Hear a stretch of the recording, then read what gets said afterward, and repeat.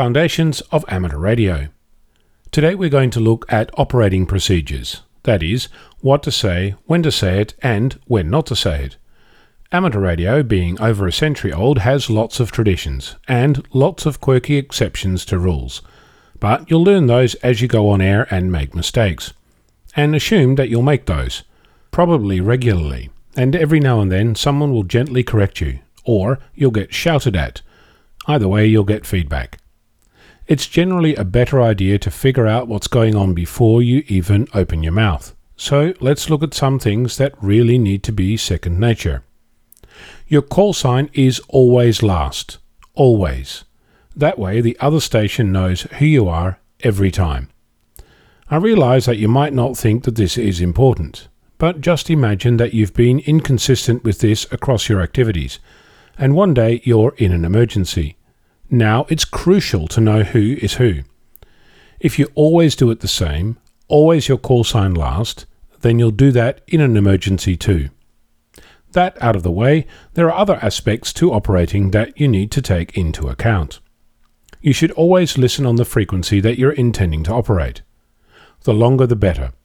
The reason I say that is because you may not hear both sides, or even 2 out of 3 or more sides of the conversation.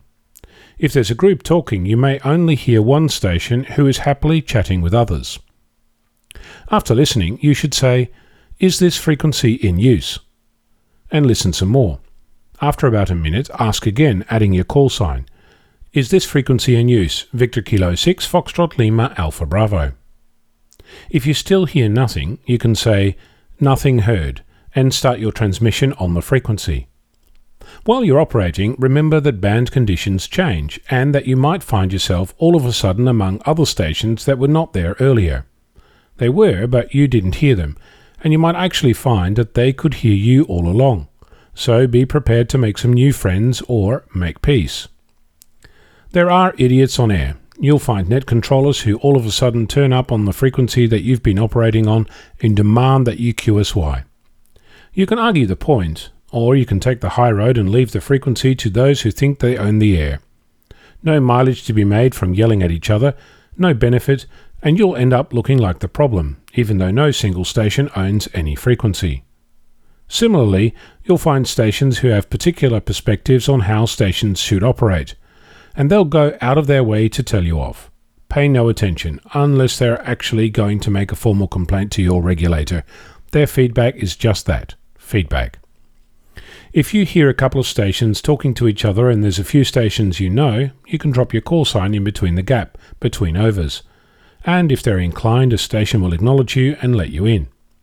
This in turn implies a gap between overs. Sometimes that gap doesn't exist. If it's urgent, then you can try your call sign and understand that it may clash with another station. But don't force it, and if you're in a group, leave a gap after the previous station hands over to you. If you hear 2 stations discussing a medical issue, family affairs, or other topics that are not generic, listen, but don't butt in. When they're done and said goodbye, you can try your call sign and see if they respond, but don't expect it. Next week, I'll take a look at Q codes. I'm Ono, Victor Kilo 6, Foxtrot Lima, Alpha Bravo.